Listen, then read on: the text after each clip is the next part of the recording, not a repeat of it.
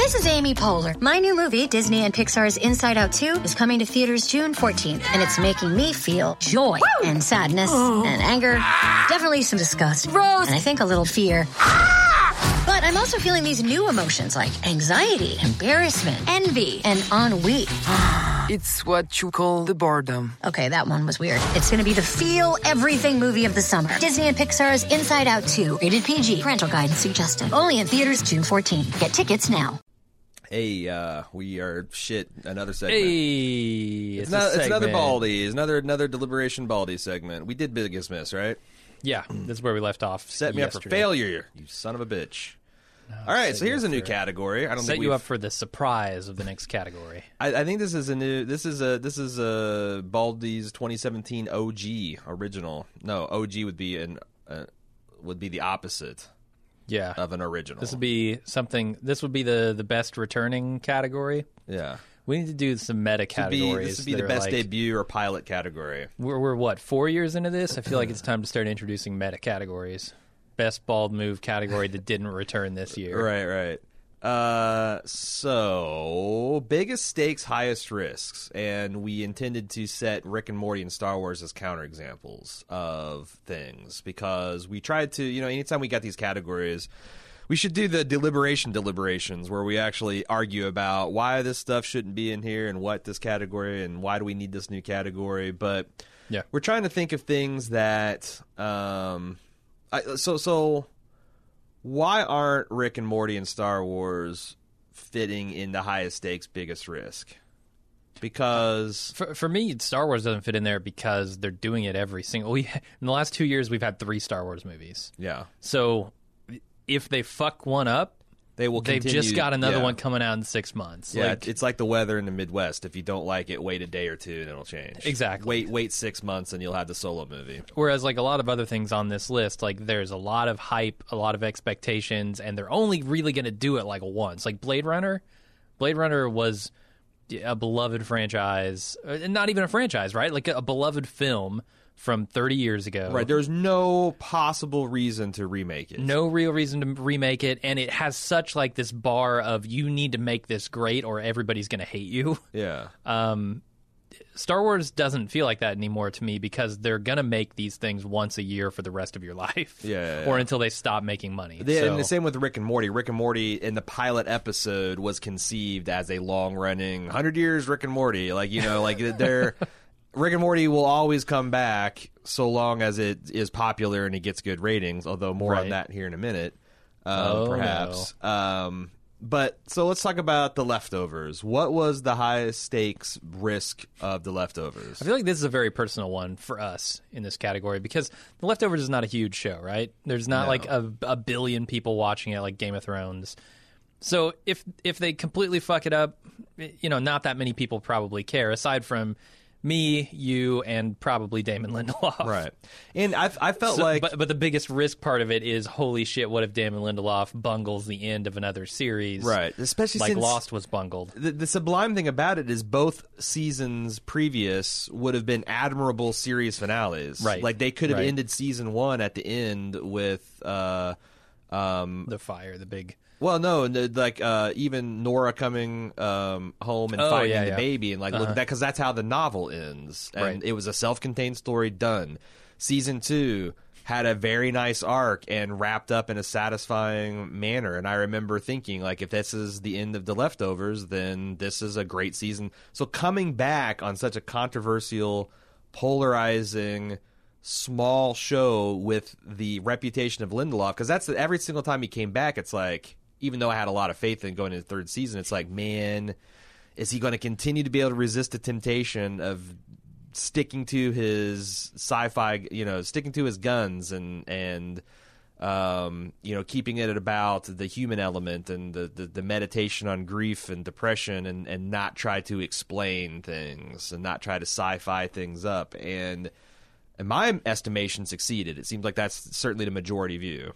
Yeah, and it got harder every year because every year the show got better. So, like, my expectations and going as the universe into built, 3, there was less. There was much more. He was They painted themselves into a corner with that show, right? Because every year you go by with Kevin doing weird shit, it's harder and harder to not explain that or to. That's true. Yeah. You know what I'm saying? Like it's like it is like this crazy trapeze thing that they just kept on building higher and higher. Right. So, the possibility, the likelihood of really sticking that third season landing was not very high in my mind. Like, it just becomes this really big monumental task. So when they nailed it, that's what this category is all about, right? Like, how hard was the thing you're trying to do, and how well did you do it? Yeah. And I feel like Leftovers for me was a huge bar, but it wasn't a huge bar for everyone, right? So, you have to take it, I guess, in context. Stranger Things 2 was another one a lot like The Leftovers, where the Duffers had over a decade, however long they've been thinking about science fiction together, to come up with this fantastic universe and story, this love letter to 80s science fiction and Steven Spielberg, and then to turn it around in less than a year and bring it back and try to please everyone and hopefully go bigger and better. And I was scared because I listened to them on the Harmontown podcast like months after, like a month or two after Stranger Things had wrapped, and they were like, "Yeah, no, this is scary shit. This is following up your freshman album with the that you've had years to work and polish and write songs and come back with the sophomore." And they didn't have to, because Stranger Things, again, was a completely self-contained story. It did have breadcrumbs that could be easily interpreted as, like at the end of Jaws, if they had another fin that goes duh-dump, does that mean there's another Jaws, or just like, hey, stay out of the water because there's still sharks in it? Right. Like when Will does the thing at the end, that could just be like, like the stinger at the horror film that lets you know, hey, you got to still sleep with the closet doors closed and don't look under your bed. And and they did it. Yeah, and where like Leftovers was a really personal thing for me, like the personal bar, Stranger Things was a public bar. Like, holy shit, that show got so popular so fast overnight. And it was, in my mind, like almost a perfect season of television. Yeah. There were zero flaws with the first season of Stranger Things. Yeah. So to come back and try and do that again and do it bigger and better seemed like an impossible task, and I was so scared that they were going to fuck it up. So the other spectrum is things like the Mystery Science Theater 3000 reboot that was on Netflix this year, where that's more of a combination of this is a sleeping dog, that it could have been left alive, and Mike Nelson et al. From Mystery Science Theater 3000 have moved on to Riff Tracks. They are still doing Mystery Science Theater 3000 in a different brand. True, yeah. So the opportunity to rustle jimmies was super high amongst this fandom. And you haven't seen hardly any of them? I don't. I think I've seen part of one. Like, I felt like it was a pretty rough start because I felt, and as a person who's done riffs, like I've got a couple under my belt now, and also every time we do live watches of The Walking Dead, it's essentially a live riff tracks. Yeah, there is a temptation, like you'll remember when we did the Star Trek episode, to just pack it to the rafters with this riff. Oh, it's been 15 seconds, so we got to force a riff in there. Yeah, if you do that, it does a couple things. Number one, it destroys any kind of rhythm. Like if you say something funny and you don't let it kind of land and you don't have a build up to it, then it's like, it just becomes white noise. And I felt like a few of the early ones had that kind of nervous, not quite sure of ourselves that we've got the best material, like shove it all in there. And then later ones got real good. In fact, the Italian Hercules is some of the best, like it's probably a top 10 of all time Mystery Science Theater 3000 in my opinion. And I always most of the time I thought the host segments of Mystery Science Theater 3000 were pretty cringy. Yeah. There's a few notable ones, like I thought some of the work they did with lampooning Canada in The Final Sacrifice was pretty good. But a lot of them, it's just like, Jesus Christ, can we just get back to the riffing? I thought most of the host segments here were solid, and that helps that you had Patton Oswalt and, God damn it, the Guild Girl. Felicia Day. The other guys were just okay, like the central star of Mr. Stein's has always been kind of a schlubby guy who's not particularly charismatic. And there's a little bit bigger budget. Like they execute the low budget science fiction at a much higher budget. Does that make sense? I know because I've seen it. So yes, I get what you're saying. But it's tough to explain. Yeah. But no, I thought I thought it was good, and that's kind of an amazing Blade Runner 2049. Yeah, I mean, I kind of talked about it, but it's this beloved movie it's only been done once, and everybody loves it who's seen it, and there's no real reason to bring it back other than we want to cash in on what we had with Blade Runner. And you're going to bring it back with it's not even a Ridley Scott film? I don't know. I don't know if that's true. Is that true? No, I was making, it's not a Ridley Scott film. It's Darren Aronofsky, wasn't it? Okay. I don't know. I legitimately don't know. So I was like, that was another risky element that you're going to come back with it'd be like if someone just came back and made a Star Wars without George Lucas before. It's Dennis Villeneuve who made it. Right. But yeah, I felt like it was super risky because Blade Runner, everyone loves. I watched Blade Runner again, and the parts that hold up really hold up. There's other parts that maybe don't hold up as much, but it's still such an influential piece of science fiction filmmaking. Bringing it back is, sometimes you get nervous about disturbing those kind of remains. And I think of all of the questions, I guess, that people had leading up to the release of it, about what part... Harrison Ford. What is his name? Deckard? Deckard, yeah. In the movie, what part he was going to play, whether he's going to be a replicant or not, and there were like a lot of opportunities to really fuck that up. Yeah. And I don't think they did. I think Blade Runner 2049 was a really good movie. So... And then, finally... John Wick. No, absolutely no reason to make a second John Wick. Right. In fact... No reason at all. Like, just coming up with the motive... the first John Wick was such a pure action film, and that it had such a simple concept. This is a man who had lost his wife, and she bought him a puppy to deal with that grief, and some asshole in the form of Theon Greyjoy murdered his puppy and fucked up his car, and he just spends the rest of his film making good on that red, getting that red out of his ledger, or putting more red into lots of people's ledgers, and it was this very tight, like self-contained thing, that didn't need any more story, And I don't know that John Wick 2 was as successful, but it certainly did not disgrace itself. No. And it sets up what could be a potentially very cool trilogy. In fact, if the third one is not a disgrace, it's probably his most successful trilogy. Yeah. I mean, it certainly wouldn't be like Speed.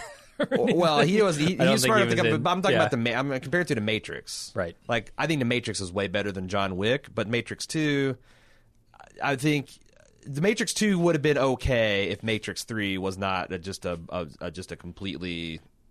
But it's a much harder thing to do. Much harder than just Keanu's going to go kick some ass. Yes. I will say that making Matrix 2 and 3 would have been on the highest stakes, biggest risk. It just wouldn't have paid off, maybe. Not quite as much, because the end of The Matrix is a self-contained movie. Neo was now a superhero. That's a cool concept to think about, but you didn't need to follow it up. Right. The machines are done. Yeah. Neo's going to go kick their ass. So we got 5 contenders for this here category. It's tempting just to maybe is anything going to change? And also, how do we score this? Is this the best? Is this the best of this category? In which case, why are we not giving The Leftovers? Or are we got some kind of velocity between the stakes and the payoff? Yeah, absolutely. Like how crazy of it was how crazy was it of a thing to do, and how well did they hit it? How well did they nail it? And for me, I don't know that honestly, sheds much more light onto the situation because what do you think was the biggest risk? So The Leftovers is not a huge risk to me because they'd already done it once. Personally, it is for me. But to the audience at large, I don't think it was even on the radar. Right. So many people could not care less about The Leftovers. I just don't think it was that big of a risk. Now, there is the argument to be made about Damon Lindelof himself, right? Like, you come off of Lost and you do this as a follow-up thing, and then suddenly you bungle the end of this. Right.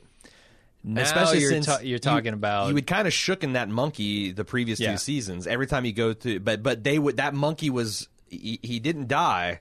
He was in the green room the whole time, waiting to be called back out to jump right back on your back. Right. And you just invited it. Yeah. You invited it and said, "Nah, monkey. I'm going to stand here with my back turned to you, but you're not going to jump on it." Right. With a handful of bananas in my front pocket, and just stay off my back.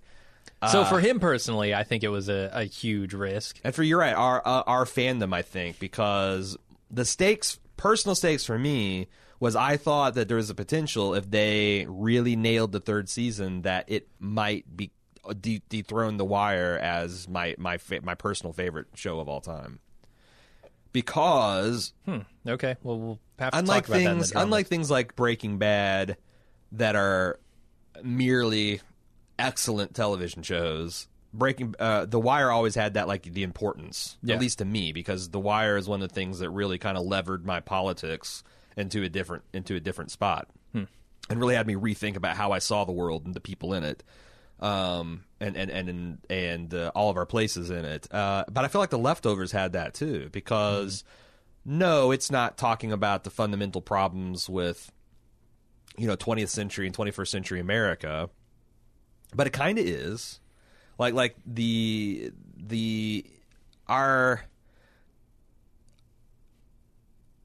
our emotional maturity as a people and a nation, I don't know, has grown as fast as our interconnectedness.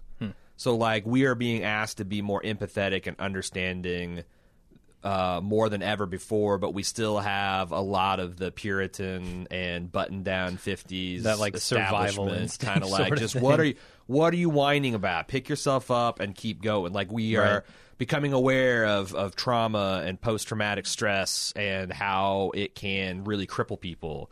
And we're forced to deal with things like out-of-the-blue terrorist attacks. So instead of being just soldiers on a battlefield having to deal with it, like, it's our lives, our long stretches of boredom punctured by minutes of terror. And I think I had a lot of smart things to say about that, how you can survive and thrive and move forward in that kind of world. Yeah, so I think it checks the important box off, too. Okay. Yeah, I could buy that argument. I mean, the personal connection that I felt to Leftovers was unlike any other show that I saw. Certainly last year, and probably previous to it. Why? Because I know it. Because like this is a story of people who have lost their families, right? And that's essentially what has happened to both you and I through our religion. I think like the connection that it made with me over that topic was far more powerful than anything else I saw on television. Sure. Certainly this year. Sure. So that can't be denied either. Yeah, I wondered if, because obviously in the first season those things went hand in glove. It was literally about a family being torn apart by a cult. Right. Yeah. And not being able to mention like speak. the event itself, right? Like these people just disappearing from your lives. Yes. But this particular family that we focused on, none of that happened. It was this invisible wall that had torn their family apart. This like invisible iron curtain. Right. And I mean, I fucking relate to that like it's my blood. And you know, as the series goes by, that becomes less of an important element. But you're right, the grief of that loss, portrayed through other people and other characters, remains strong. So it's because I was thinking about that as you were talking, like, why did I still retain that personal connection? Because the cult stuff kind of gets dispensed with fairly early on, but and it's hardly present at all in the third season. Yeah, I mean, it's still definitely influencing those characters' decisions, right? Going into the third season. So, and I think it really, you know, like they bring it back around by the end. But yeah, I mean, it's tough, and we'll probably talk about this more in the best of category. But The Leftovers it's the best thing I've ever seen that I'm nervous to recommend to everybody because it's just so it's like caviar, man. Like if you like caviar, you will spend $300 to get a fucking gram of it, but or cocaine, or cocaine, or cocaine, or heroin, the finest cocaine. Yeah, but if it's not for you, it's just going to make you grit your teeth and chew on your fingernails and clean grout for 6 hours, and nobody wants that. It has a charm of its own. Yeah. So that's the thing about The Leftovers, and that's why it kind of, they could have really fucked that up, and it would have been personally devastating to me if that show ended on a really sour note. Kind of like Stranger Things 2, because I know we have potentially 3 more seasons of that show, but Stranger Things 1 connected to me on that nostalgia level like nothing else ever has. And here's the most important part of it to me is I feel like this is the last opportunity for a while for a show to do this, because I think the next Stranger Things that comes out about the 80s is going to feel like a rehash. Yeah. Whereas Stranger Things, it did... I mean, I've seen like a lot of 80s nostalgia come back in the last few years. It's not like it's been absent, but and a lot more coming. Ready Player One. Absolutely. But Stranger Things nailed it in a way that like I don't think I was prepared for. I didn't think was possible. And so when Stranger Things 2 comes along and says, we're going to do this thing again, we're going to take this thing that you absolutely loved and didn't really need a sequel, and we're going to do it anyway, I was so nervous. So nervous that they were just going to fuck up this thing that so perfectly encapsulated my childhood. The next step for the nostalgia train wagon is the Mad Men look at the 80s.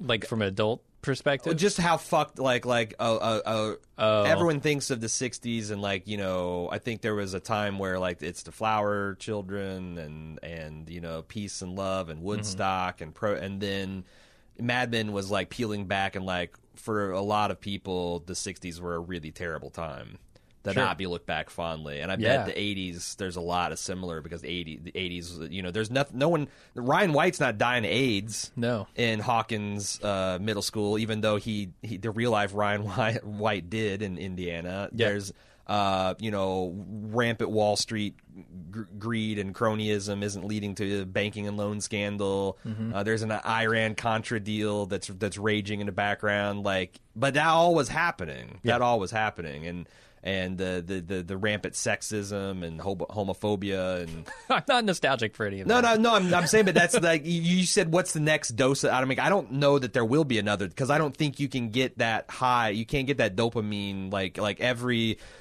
In fact, that's one of the things I'm worried about with Ready Player One, because it looks like it's just 80s nostalgia with a thin veneer of plot to kind of justify it. But it lacks that personal connection to me of the setting, because Hawkins, Indiana is such a perfect encapsulation of that. And my understanding of Ready Player One is it's literally people being nostalgic about the 80s together. Whereas Hawkins, they're just in the 80s. And I feel like this show doesn't speak to everybody in the same way, because if you didn't grow up in the Midwest, you're probably not as nostalgic for that thing. You're probably more into skateboarding and the shit that was happening in California or New York. You got Skater Girls and Stranger Things too.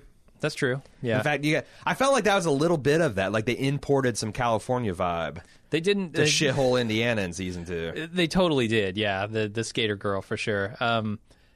But yeah, that was much more of a thing on the West Coast at the time, and what was going down in New York, the hip hop scene and stuff. What that wouldn't speak to me as personally. We need an embarrassing teacher rap by Mr. Clark. My name is Mr. Clark, and I'm here to say... We'll get the student from New York I like next doing year. Science every day. That'd be great. But yeah, like I said, the Midwest flair of it all spoke to me. Okay, Mystery Science Theater 3000. Since it was a mixed bag in the execution, I'm assuming they're going to do another season. I'm really looking forward to that, because it seemed like they rounded into good shape. The other thing I enjoyed about Mystery Science Theater 3000 is... it's hard to get old copies of Mystery Science Theater 3000 that don't look like total shit. Yeah. These will just Did they release them on DVD? Even if they did, they were standard def at the time. So it's you're only going to get so good. And these just all look just amazing. And they're not distracting that way. And they're able to do a lot of fun things with Tom Servo being able to interact with the environment, because he could float around the stage and do visual gags that way that they, I don't think they had the shadow box technology to do that back in their Minnesota cable access days.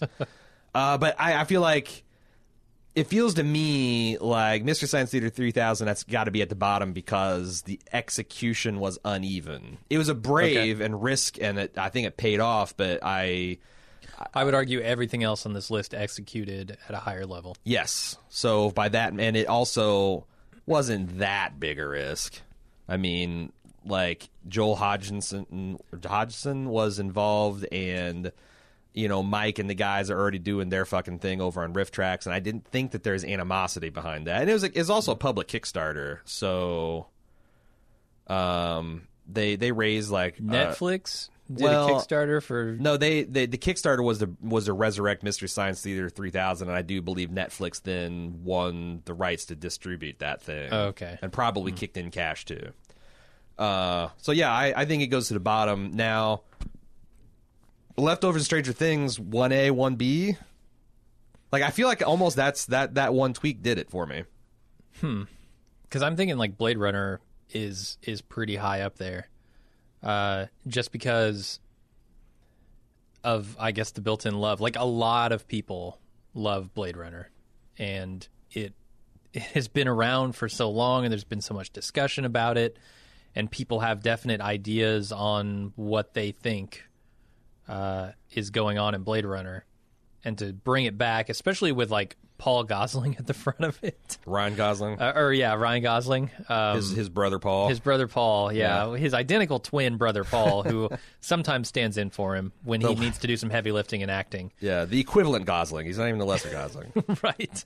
He got an 87% on the thermometer. Okay. So I feel like, because I thought I remembered that this was a little bit more controversial. 81% on the audience score, so like it did seem almost to get universal praise. I know there's some people that had problems with it, but I enjoyed it. I mean, fuck, I love science. I actually thought it surpassed the original Blade Runner. Right. I feel like a lot of the criticisms are nitpicks. Like, yes, we don't like that you explained this stuff with Deckard, or it's slow, or it's slow. Yeah. Well, even you said I had a huge problem with some of the pacing, and whereas I thought scenes. The pacing was vital to the point they were trying to make. Right. But I mean, thematically, it's hard to really knock that movie. But you're going to put it higher than Stranger Things? I don't know. I mean, the bar feels a little bit higher to me, just because Stranger Things is such a new, recent occurrence, whereas like Blade Runner has this built-in love over decades. That's true. So I might just be trying to justify the myself stage is not higher. putting Leftovers. Like, you can't get a higher at the top stage of their than an category. international blockbuster movie release, whereas Netflix is as a subset of a stage, right? That's the other. It's like Leftovers happened on the biggest stage on television, like HBO.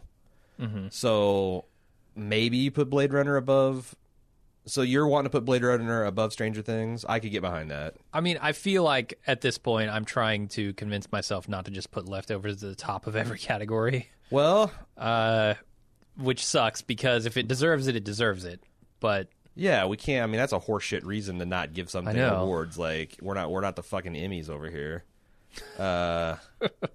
So I mean, I think it can go above Stranger Things. I don't think it can get above The Leftovers, because this is the Baldies. This isn't some objective, right? That's the problem I'm running into. 1,000 industry insiders vote on shit that they haven't seen. This is ours. This is our awards, and unfortunately, this isn't going to be one that has audience participation.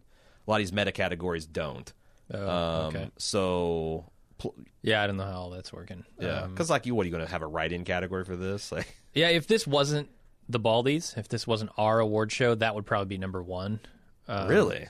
Yeah, because it's way bigger. I mean, nobody cares about The Leftovers. Yeah. Except for critics and us. Like, what, 400,000-500,000 people watch that show? So we got Leftovers. I mean, that's the thing, is we didn't invent this category to give another award to The Leftovers. No. In fact, the way this worked is we tried to talk ourselves out of including it, but we realized that if the category is valid at all, like, The Leftovers hit every one of the criteria we were trying to get at. Yeah, except for maybe popular appeal. Well, but that's popular appeal's not part of it. It's just how high of a stake is it in your quality versus how much.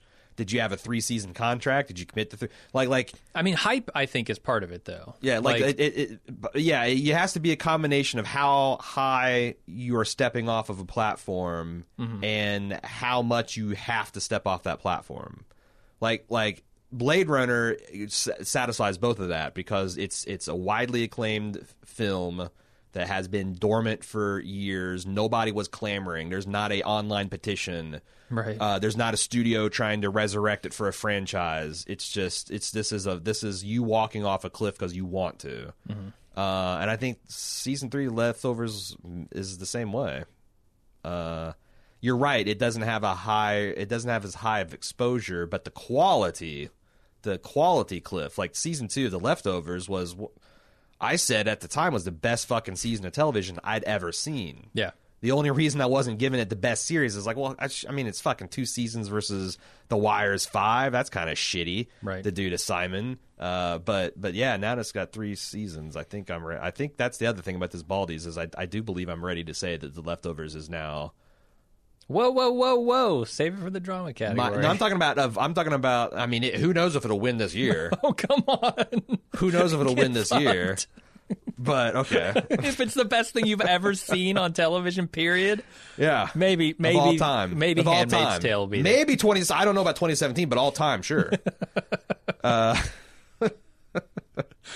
right, yeah, fair criticism. Okay, are we good with that? I think I'm happy with that. Yeah.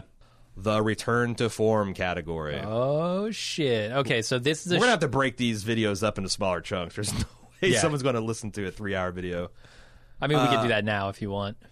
Do you want to? Because now I feel like I think we already fucked up. We needed broken it up earlier. So I'm cool with keeping running the cameras. I just think we need to. Sure. Okay. So return to form. So this category is shows or, I guess, movie series that we had written off. Started off really good and got crappy, and we were just like, yeah, we're done with that. And suddenly, out of nowhere, they were relevant again. Yeah. Fargo. Fargo didn't have a terrible season 2. You know what? It wasn't as good. There's a thread right now ranking Fargo's because Noah Hawley said that he was going to take a time off from Fargo, but now I guess he got lightning in the bottle because he has recently announced that they're actually working on season 4. Oh no, it's going to hit like October. I don't know. I don't think, because if every other season of Fargo they have to film during the winter because that's part of the charm. Yeah. So I doubt it. Okay. But yeah, so Fargo season 2, and this is very controversial. But if you listen to our podcast, we didn't like season 2. We didn't like especially the way it ended. Not as much. Wait, certainly. Season 2 is super good.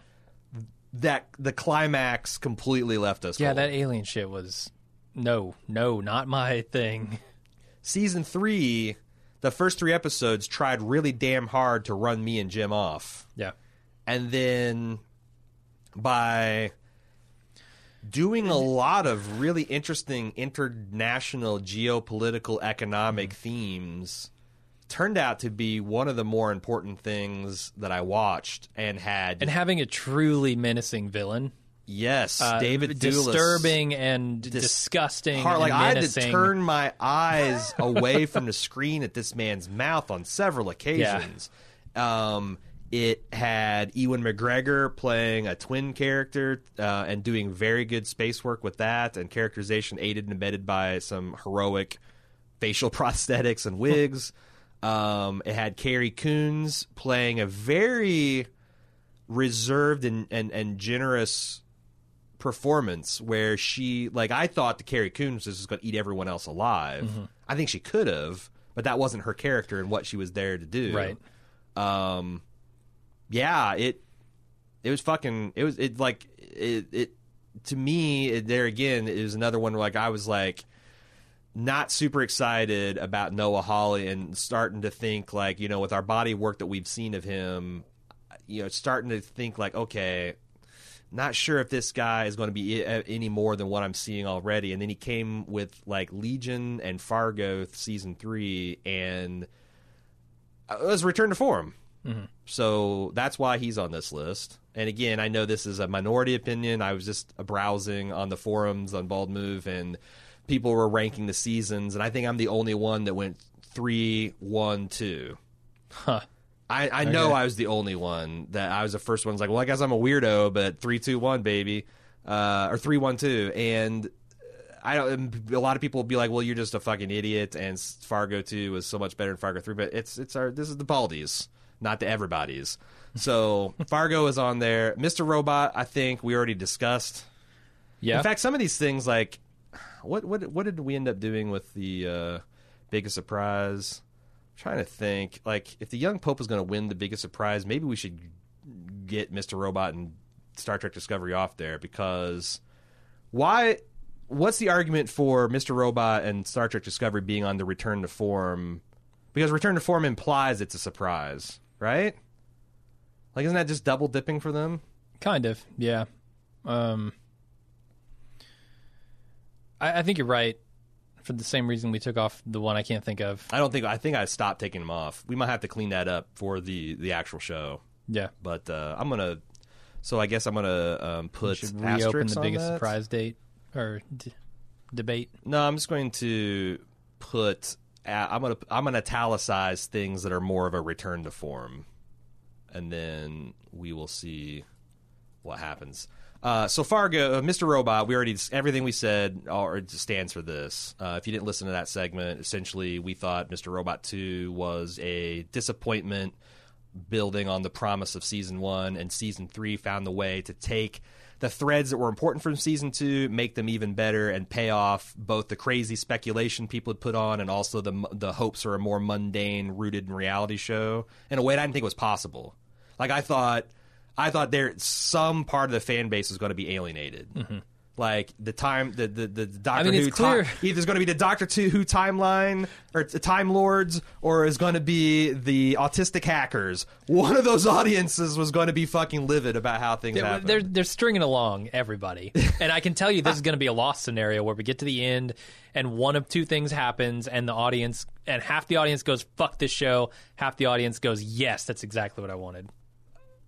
Counterpoint: leftovers. Okay. Because there was a minority of the people, and it's a very small minority because it was a small audience to begin with, but a small minority of people said they're disappointed, but the majority of people, whether you thought one thing or the other happened, still loved the way that everything came together thematically and emotionally. They left it ambiguous in a way that I don't think Mr. Robot can do, because Mr. Robot is talking about very concrete things here, right? True, and Sam Esmail said, this is going somewhere. I've got big plans. Right. Where Lindelof was like, fuck everyone.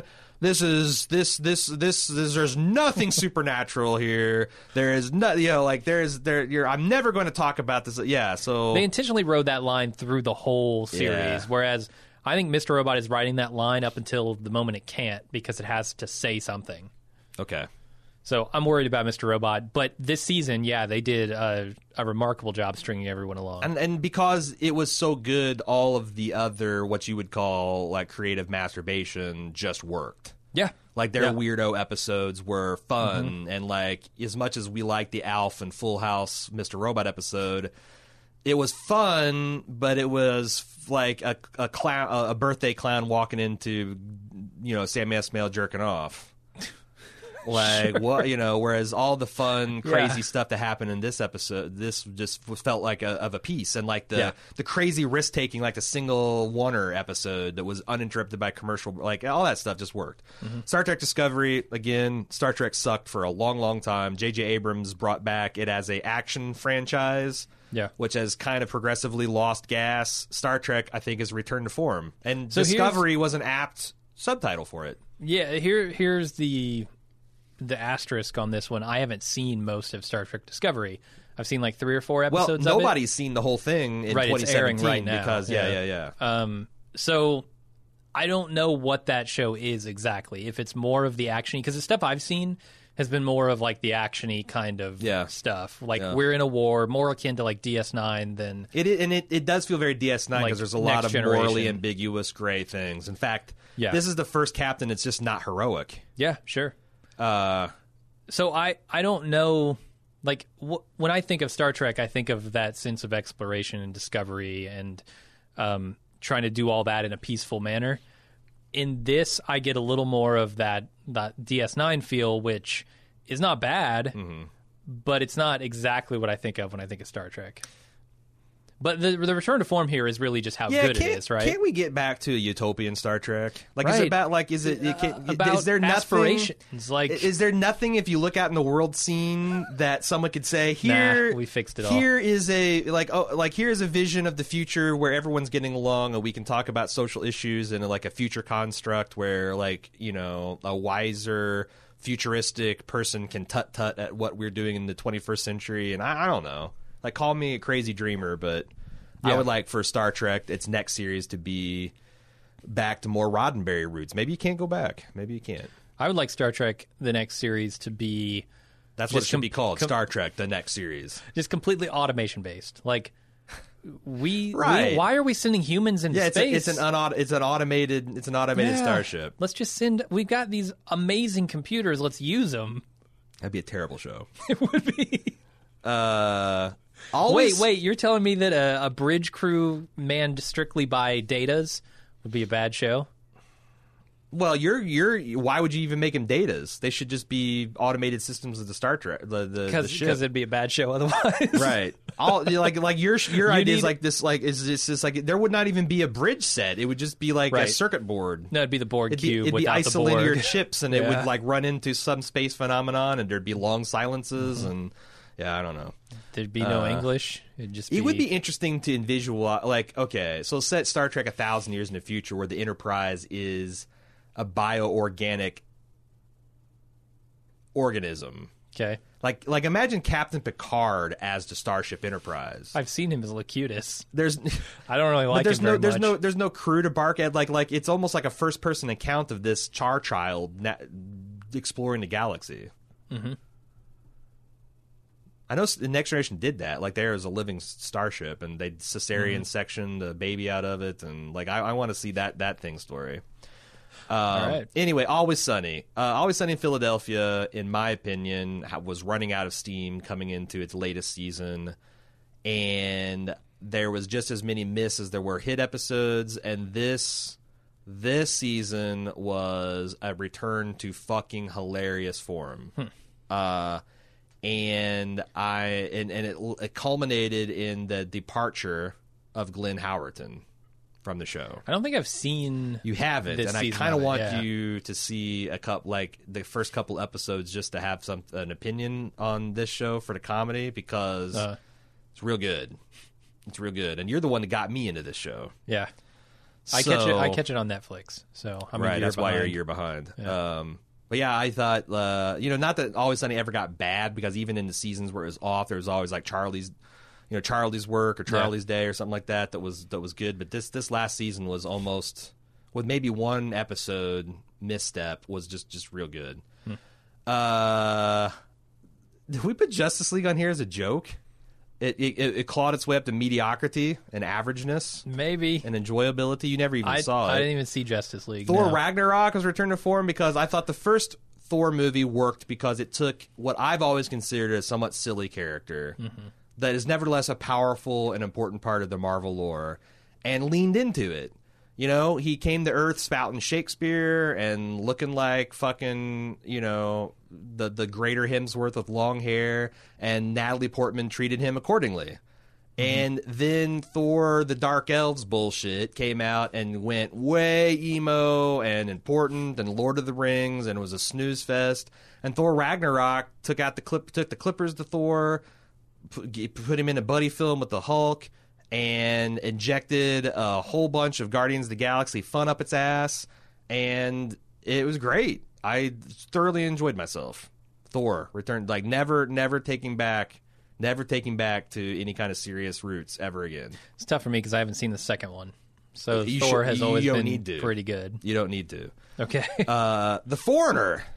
Jackie Chan came back and made an action film that not only did he not embarrass himself, not only did he still have the moves, but was actually a pretty good film. I'm going to say I don't know if this belongs in Return to Form, because Jackie Chan has done some bad comedies, but he has never done bad action. Jackie Chan always does really good action, and that's what he is. Like, he's an action star. I know he does a lot of comedy stuff, but in my mind, he is a martial artist who is willing to do horrible things to his body. If it's been a decade since he did his last action film, which wasn't even that much of an action film, The Karate Kid. Yeah. And if he's done other things in between there, I apologize. But I mean, the fact that he's got the moves and he's got this like old man gravitas he brought to the role that I wasn't expecting. Yeah, it was a more dramatic role for him, certainly. Yeah. And it made me feel good because I was expecting to have to pull some punches. You never have to pull punches. He just always going to dodge them. Punch me as hard as you can. I was just dodge him. I expected to have to pull some punches with Jackie because he's lost a step, and I did not. Yeah. Spider-Man: Homecoming. That maybe should be in the biggest surprise category, honestly. That's not a bad way to look at it. Okay. Because we were both expecting to be kind of sucking air through our teeth the whole time. Well, the other thing is like The Foreigner. Like I don't think it's going to make noise in either category. I just wanted to say I love you to Jackie Chan one more time. Do you want me to do that? One more time. One more time. You never know. Do I want you to move it? Yeah. I think that feels more right to me. I'm going to do the same italicized treatment so we can maybe do an off-air deliberation. I mean, it won't change our arguments. It'll just be what shape to take. So Spider-Man: Homecoming, Sony had destroyed Spider-Man, an interesting Spider-Man. The Garfield, like I don't know. Is this a controversial take that the Garfield versions of Spider-Man were shit? No. The fact and Marvel gets Spider-Man back. They call it Homecoming, which is already cheeky, and they completely forego the origin story because everyone fucking knows it. Yeah. And they soft kind of brought him back in Captain America 3, Civil War. Which had me super excited for Spider-Man: Homecoming. And they just went into it. And it's the story of... it's essentially a Spider-Man 2 kind of film where he's got to deal with his... I mean, that's what Spider-Man's always been his best, is when he is an unsure of himself teenager... unsure of his powers, unsure of his place in the world, wanting to be this, but also wanting to have like wanting to be the hero, but also wanting to have a normal life. And I feel like they nailed all that. And the way they used Robert Downey Jr. was particularly good as a foil for those ambitions. And I mean, it was fun. It's also, I think, I've seen it twice now. And I like Tobey Maguire's Spider-Man a lot, but this I don't even know what this kid's name is, but he's Peter Parker and he's Spider-Man. He's the first, I think, successful fusion of all those things. Like, Tobey, he was just too old. Yeah, I mean, I like Tobey too, but I think this kid is perfect for the role. Yeah. Yeah. So, and the sublime pleasure of seeing Keaton playing this Birdman after playing Batman and finding himself back in a superhero role as the villain. Also Michael Keaton's really good. Yeah. I think we've rediscovered him in the last few years. Great actor, yeah. So Spider-Man: Homecoming, Return to Form, and Logan. We already talked about Logan. We did, yeah. So who had the best return to form? We might have to start ranking. All right. Well, these. Is Logan a bigger return than Fargo? Man. Well, let's do this. Let's do bottom up. Let's do bottom up. That's how we did the other one. Okay. Is Logan better than Is Logan a better return to form than Spider-Man? No, because I don't think X-Men had sunk quite as deep as Spider-Man. I didn't. I've seen every X-Men. I did not see Amazing Spider-Man 2. That looked like hot ass, and all the reviews. Spider-Man was in the dumps under Sony, and I don't know. Marvel's going to bring it back. I mean, that's how far it was in the dumps. Sony sold it to Marvel. Yeah, we can't do anything with this. So here, yeah. All right. So is Spider-Man a bigger return to form than The Foreigner? Yeah. Well, I mean, I think obviously because under your new Foreigner logic. Yeah, for sure. Is it a bigger return to form than Thor Ragnarok? I mean, Thor was never the biggest, strongest staple of Marvel in any way. Mm-hmm. So, like, I'm comfortable with saying it is. Okay. Justice League, yes, because Spider-Man 2, or the Amazing Spider-Man series, was about DC, the average quality of a DCU film, and Spider-Man was fucking awesome, and Justice League was just okay. Mm-hmm. Bigger return to form than Always Sunny? I gotta look up previous season.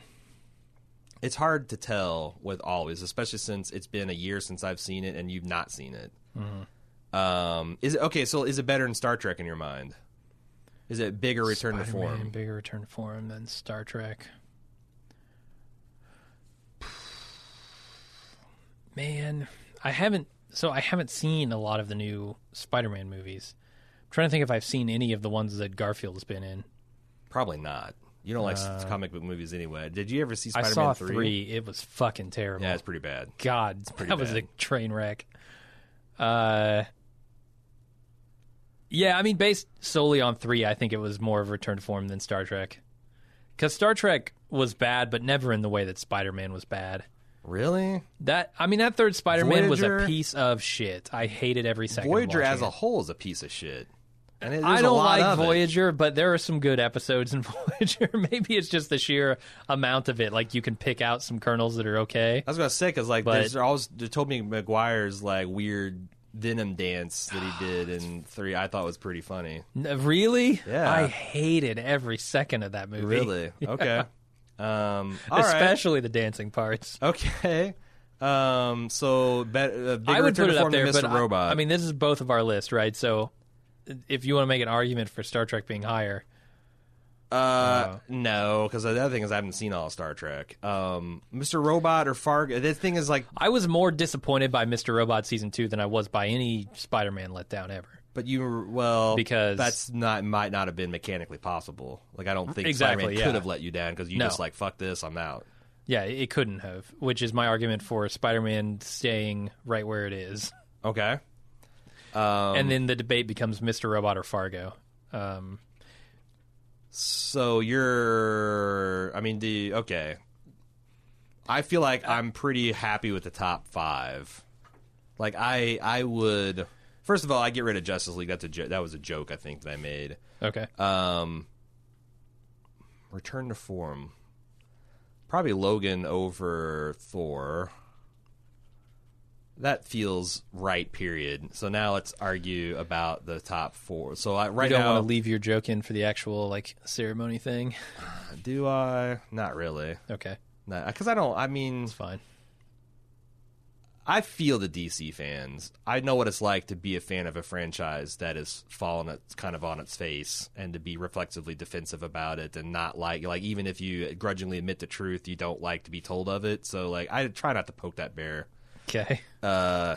So I'm going to say it's not your fault, Will. That we are stratified into rough chunks here that are roughly good. I want to debate number 1 and 2 and number 3 and 4. Okay. Swapping either of those. Fargo versus Mr. Robot. In my opinion, Fargo Season 2 was not nearly as bad as Mr. Robot Season 2. Agreed. I think Fargo Season 2 had a pretty good run up until the end where it took a turn that I hated. And Fargo's pedigree, I trusted Hawley and his casting and his creative choices more than Esmail at that point, because I was a little shaky.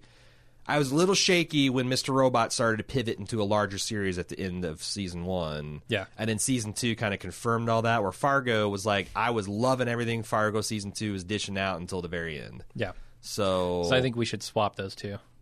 Okay. Call Mr. Robot a bigger return to form. All right. And it probably wins this category. What about 3 and 4? How do you feel about those? Because you seem to have some minor problems. Well, I mean, they're almost identical, because I watched, so I maybe not, because I watched the first pilot episode of Enterprise and maybe 2 or 3 episodes beyond that, and then I stopped, which would be the equivalent of me walking out in the first 10 minutes of The Amazing Spider-Man 2, which I didn't even make. I didn't even get that far. Right. But on the other hand, Spider-Man, as soon as it got bought by Disney and he showed up in Civil War 3, or Captain America 3 Civil War, I instantly was like, I'm expecting really big things. So, to call Spider-Man Homecoming, the fact that Disney and Marvel bought him back off of was the return to form, and this was just it worked out exactly how I expected it to.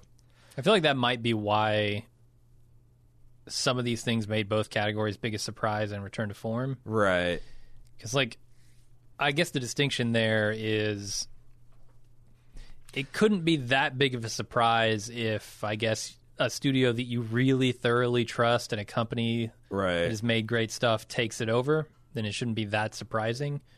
Or at least it shouldn't be as surprising as Star Trek, who was essentially run by the same people and turned out to be just a much better thing than they had previously made. Yeah, I think you're right. I think we made smart changes to the categories that, like, taking Spider-Man and Star Trek out of Biggest Surprise and putting maybe The Foreigner back in there feels right. And I'm kind of thinking swapping... Well, Return to Form. I don't know. Like I said, I didn't even see the last Spider where I actually gave Star Trek a chance. I think that might be the order. So it's like it just wins by a hair or a spider thread.